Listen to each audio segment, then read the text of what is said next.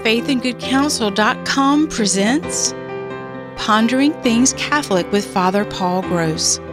Father Paul is a particular witness of mercy, faith, and virtue, with a gift for seeing the connections of faith, health, and daily life struggles in and through the heart of Christ. I'm your host, Stacy Golino. It's so good to be back with you, Father Paul.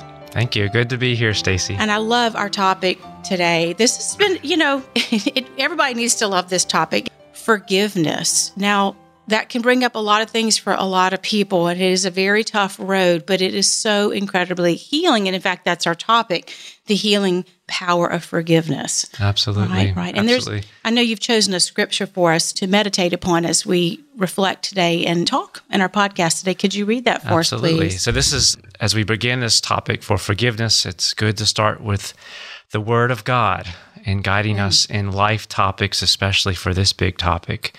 So this is from the Gospel of St. Matthew, chapter 18, verses 21 through 35. This is the story of the unforgiving servant. Then Peter came up and said to him, "Lord, how often shall my brother sin against me, and I forgive him? As many as 7 times?" Jesus said to him, "I do not say to you 7 times, but 70 times 7.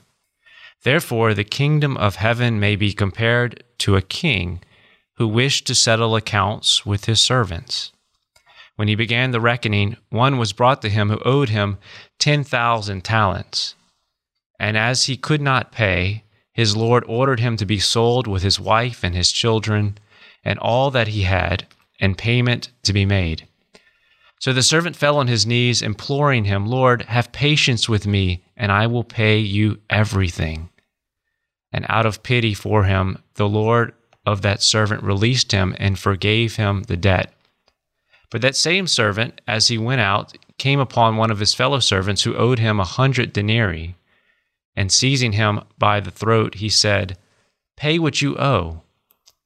So his fellow servant fell down and pleaded with him, 'Have patience with me, and I will pay you.' He refused and went and put him in prison till he should pay the debt.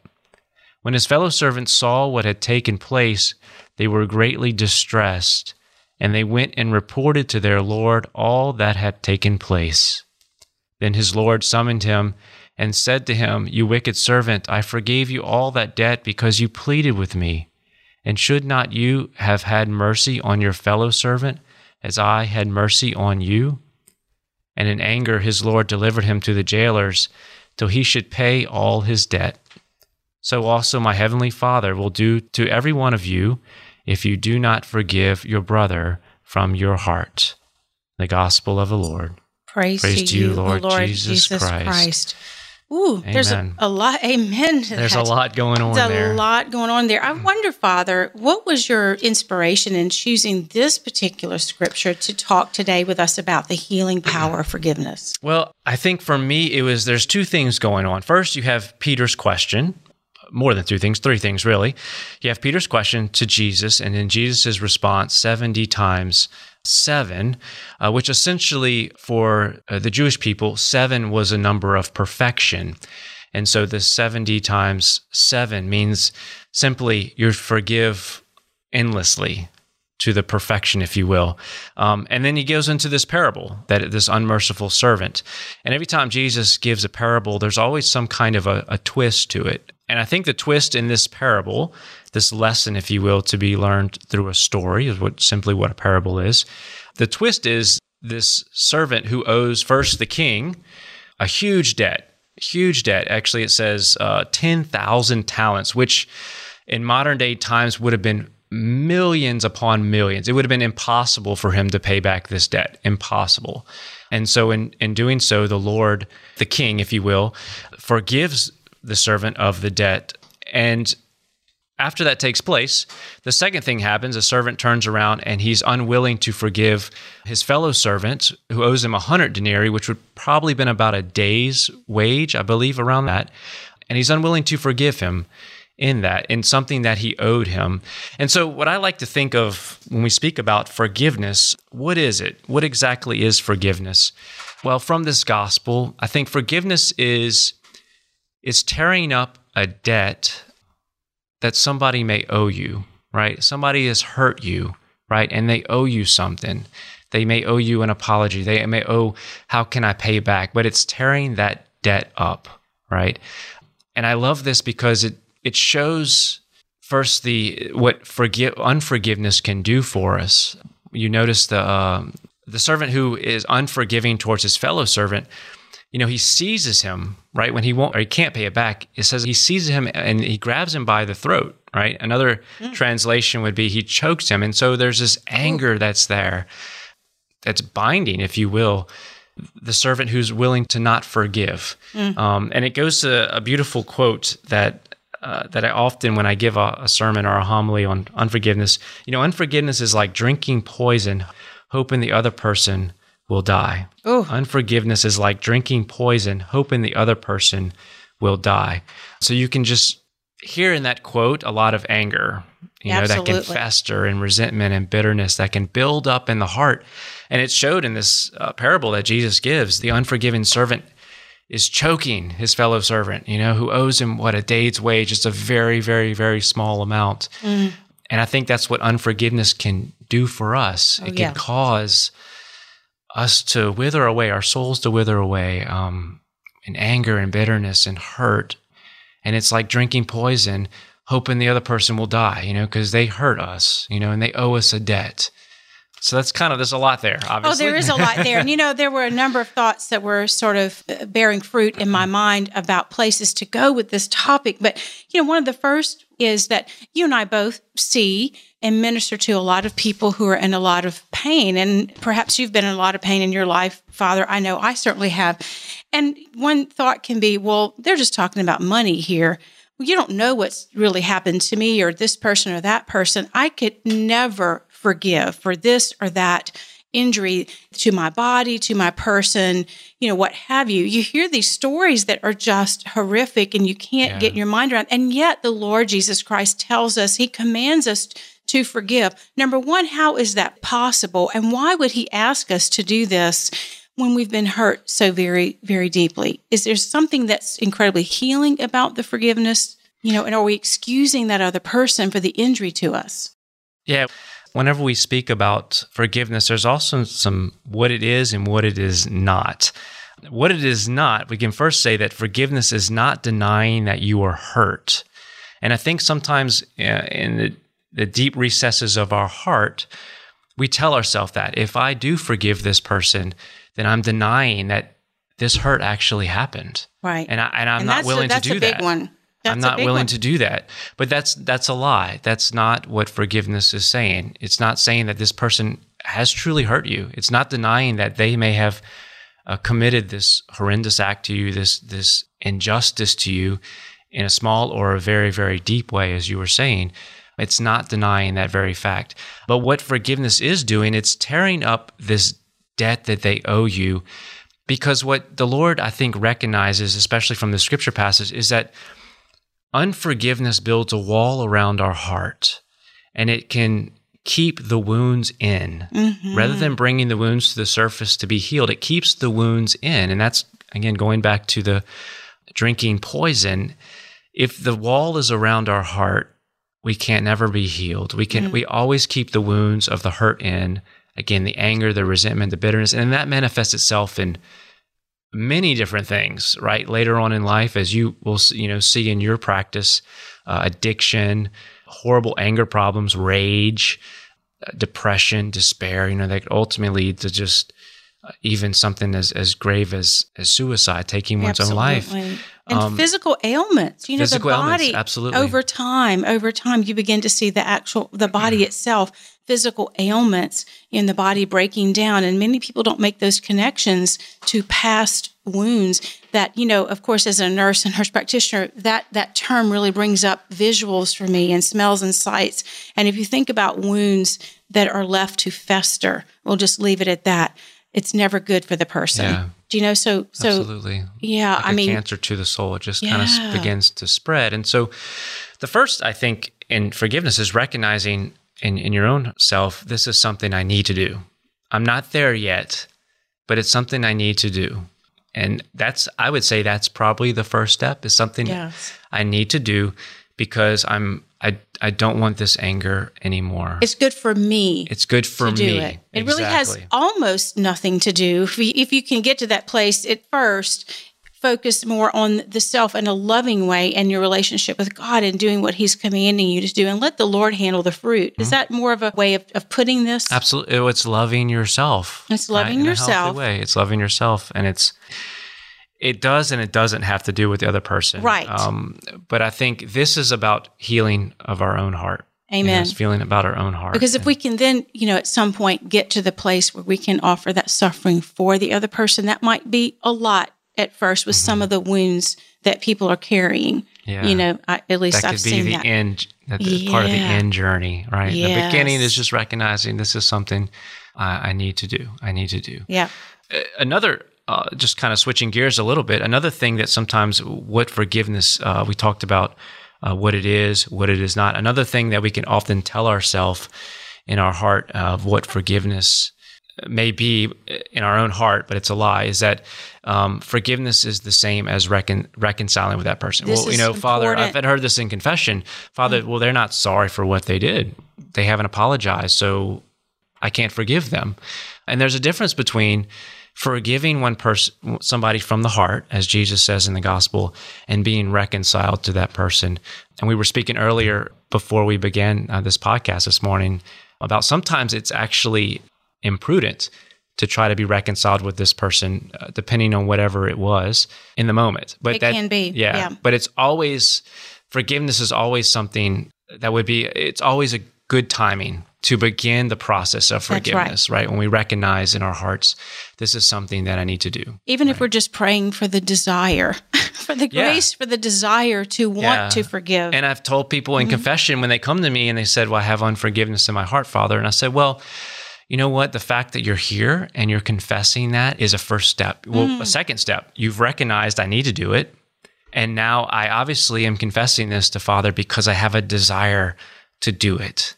But I'm not ready yet to say, Jesus, I forgive this person for X, Y, Z. But there you go. There's a desire. So praying for that, recognizing I need it, praying for the desire. And that would most likely mean bringing it to confession, maybe to a confessor, to a spiritual director, and speaking about it. I think too, sharing it with another person, right? Not keeping it bottled up. That's exactly what Satan wants. He wants you to bottle it up, keep it to yourself. Nobody wants to hear your problems. Nobody cares about your problems. And if he can bottle it up, he'll keep it in the dark. And of course, that's where, as I say, a fungus grows in the dark. But as soon as the light hits it, and it begins to die. And so when you can share it to a confidant, somebody who you trust, or within the sacrament, the seal of confession, in an appropriate, safe place, then right there, we just gave you 3 steps to beginning the process of being healed through forgiveness. Of your own self being healed. Absolutely. I love that you brought up this, there are all these different scenarios that, when forgiveness is necessary, which is all of the time, but that you brought up when someone refuses to apologize, or in the scenario when it's unsafe to be reconciled with that person, and yet I know that I'm being called to forgive that person while I'm yet still being hurt, even if it's emotionally or psychologically or what have you. But maybe we're not called physically to be in a relationship with that person. That can be a real sticking point and a real hard place for people because we're so afraid, and rightly so, of being vulnerable to that person again. It takes on another, it's one thing to think we're denying or mitigating or excusing somehow that person's actions. That's one splinter of the cross. And then there's this big, I'm going to be made powerless again underneath this person's, abuse or what have you. There's so many layers to this, I guess, Father, is what I'm trying to say. And I'm sure that you're receiving that both in confession, but also in pastoral counseling. And I think the point would be, it just takes time sometimes, doesn't it? It takes time. And there's grace in the time. Absolutely. And I think this is, especially if it was a grave injustice and a grave hurt, to dismiss it as, just forgive them. Just say in your heart, I forgive them.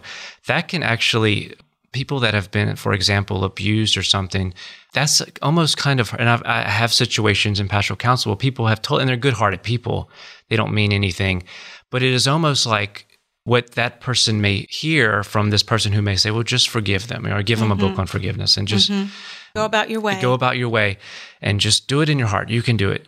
It could almost be like you're excusing, that person may hear, you're just excusing my hurt. Absolutely. And that's hurt. That is another, that's another element of the cross of this whole thing. And I've had that with folks who are good, great Catholics who feel like nobody understands me. It's not that easy to just forgive. Just say it in your heart. Just do it one time. And no, it can be a process. And we have to acknowledge that we've given you some steps, in that, and some things, lies that can be in our heart to keep us from going forward in that process. But we acknowledge, especially if it's a grave injustice, that it is a process. It is a process and coming. And the Lord knows that. He's with us in the journey. He's not waiting for us on the other side going, well, once you can forgive this person completely, well, then you could have my love. Then I will be with you. Then I'll be in relationship with you. No, he is right there with you every little baby step of the way. And I think that's important for people to know, because sometimes people feel like, I know I need to forgive, but I can't. And so I'm a bad person for that. I'm a bad Catholic for that. I'm a bad Christian for that. When I'm telling you, no, that's not true at all. That it is a journey. And Jesus, he knows your heart better than you know it yourself. And so just coming to a place of knowing I need to forgive, I want a desire to forgive, he's right there with that. And he's walking you through this journey. And maybe even listening to this podcast is part of that journey. Amen. And, that's what and we the healing. Pray. That's what we're praying for. But you mentioned one thing too, Stacy, about one of the lies we can convince ourselves that, well, if I do forgive this person, then I'm making myself vulnerable to be hurt again. And of course, subjectively we say that, but if we try to look at it and we step back, we know that's not true. I mean, this person may not have any contact with them at all. But I think sometimes it's a way of our, and you could probably speak better to this, it's a way of our psyche just to protect ourselves. Oh, clearly. It's a false way, but it's a way of thinking, I have to protect myself. And so if I do forgive this person, I'm making myself vulnerable to be hurt again, which of course is not true, And coming to that point of realization, again, is part of the journey. And it increases your trust in the Lord Jesus Christ, because when we take this particular battle, this particular journey of forgiveness, and we may want and so desire that peace and freedom that it brings, and we're just having trouble getting there, and again, on this pilgrimage of forgiveness, remembering, what's been helpful for me is remembering, not just in my mind, but in my body, the passion of our Lord Jesus Christ, who said, Father, forgive them. They know not what they do. And really reflecting on the passion, not only of our Lord Jesus Christ, but of his mother, the seven sorrows of Mary. And, that does a number of things. First of all, the graces that we could never try to even capture in our lifetime, Father, the healing that we can't even imagine, but it just in a real concrete sense, it removes our thoughts from the other person and what they did and what it's inexplainable. But if we remove our eyes from the hurt and all the dynamics there within, and we choose prayerfully to reflect on the passion and on Our Lady's sorrows, healing comes over time that is beyond explanation.